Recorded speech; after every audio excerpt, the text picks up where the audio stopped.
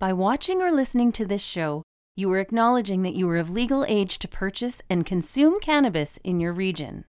This production is for adults only. Have you seen the Slash? Made by users for users. Engineered for flavor. One of the coolest features around. A built-in loading tool. Learn more at www.stonesmiths.ca. What's happening? We'll tell you right now on This Week in Cannabis News. So this week, I am focusing on one particular story that I found on Reuters. And this is really, really concerning for me. We've talked a lot in this very segment with David Wiley about, what it could be happening within the United States as far as maybe federal legalization or the decriminalization and what, Joe Biden's real stance is on this, because Joe Biden was not a positive person when it came to cannabis. And Kamala Harris brought that to his campaign and brought that to the White House and, by becoming the VP. And now we read this story from Reuters that the White House on Friday has fired 5 employees over marijuana use, even after announcing a more lenient policy towards use of the drug plant a few weeks ago. And White House Secretary Jen Psaki posted a tweet confirming the 5 removals after the Daily Beast reported that dozens of staffers had been suspended, asked to resign, or placed in a remote work program due to past marijuana use. Are they afraid it's contagious? Come on, reefer madness, White House. Quote, we announced a few weeks ago that the White House had worked with the security service to update the policies to ensure that past marijuana use wouldn't automatically disqualify staff from serving in the White House. Continuing, quote, the bottom line is this. Of the hundreds of people hired, only 5 people who had started working at the White House are no longer employed as a result of this policy. End quote. Oh, only 5. Is that the same as saying only X amount of people have died from COVID? Look how many people have lived. I mean, that's such an absurd statement.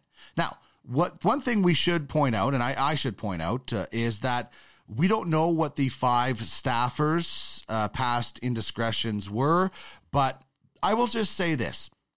I'm going to get more information on this story, obviously, as it develops and continues.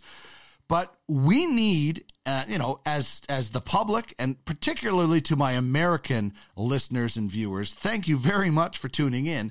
But especially you guys need to hold Joe Biden to the same standards that everybody tried to hold Donald Trump to.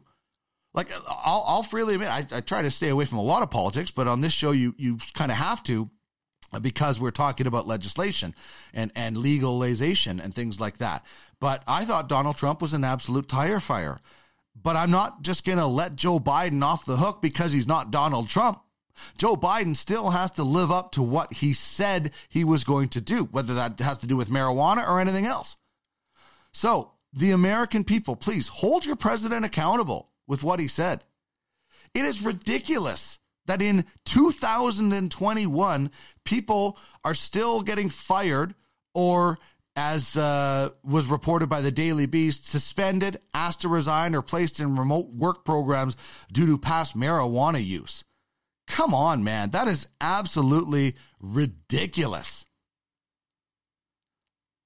So, please, hold the president accountable on this and many other things, because just because Joe Biden is not Donald Trump does not mean we have to let things slide. This is the president of the United States that said some things during the campaign, that campaigned on certain things, that told employees of the White House, the staff of the White House, certain things. And then this is something that happens. So please hold him accountable for many of the things that he has said and will still need to do to be a successful president. And, you know, I hope something happens with legalization, but this is not a good start. This is not a good start when the president is using past marijuana, whatever, I don't know what the severity are, as grounds for removing after telling people it would be much more lenient. And using the only 5, that's bull. That's only 5. It doesn't matter. Still 5 people no longer have a job because of their past use of a plant.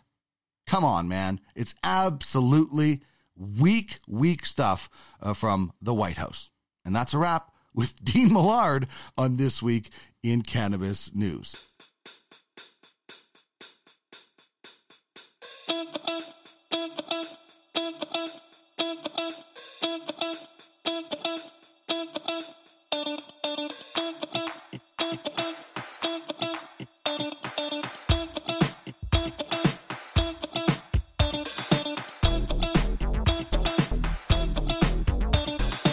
Check us out and follow us on social media at the Cannabis 101 on Twitter, at the Cannabis 101 Podcast on Instagram, and at the Canna 101 Podcast on Facebook. You can email us at cannabis101podcast@gmail.com.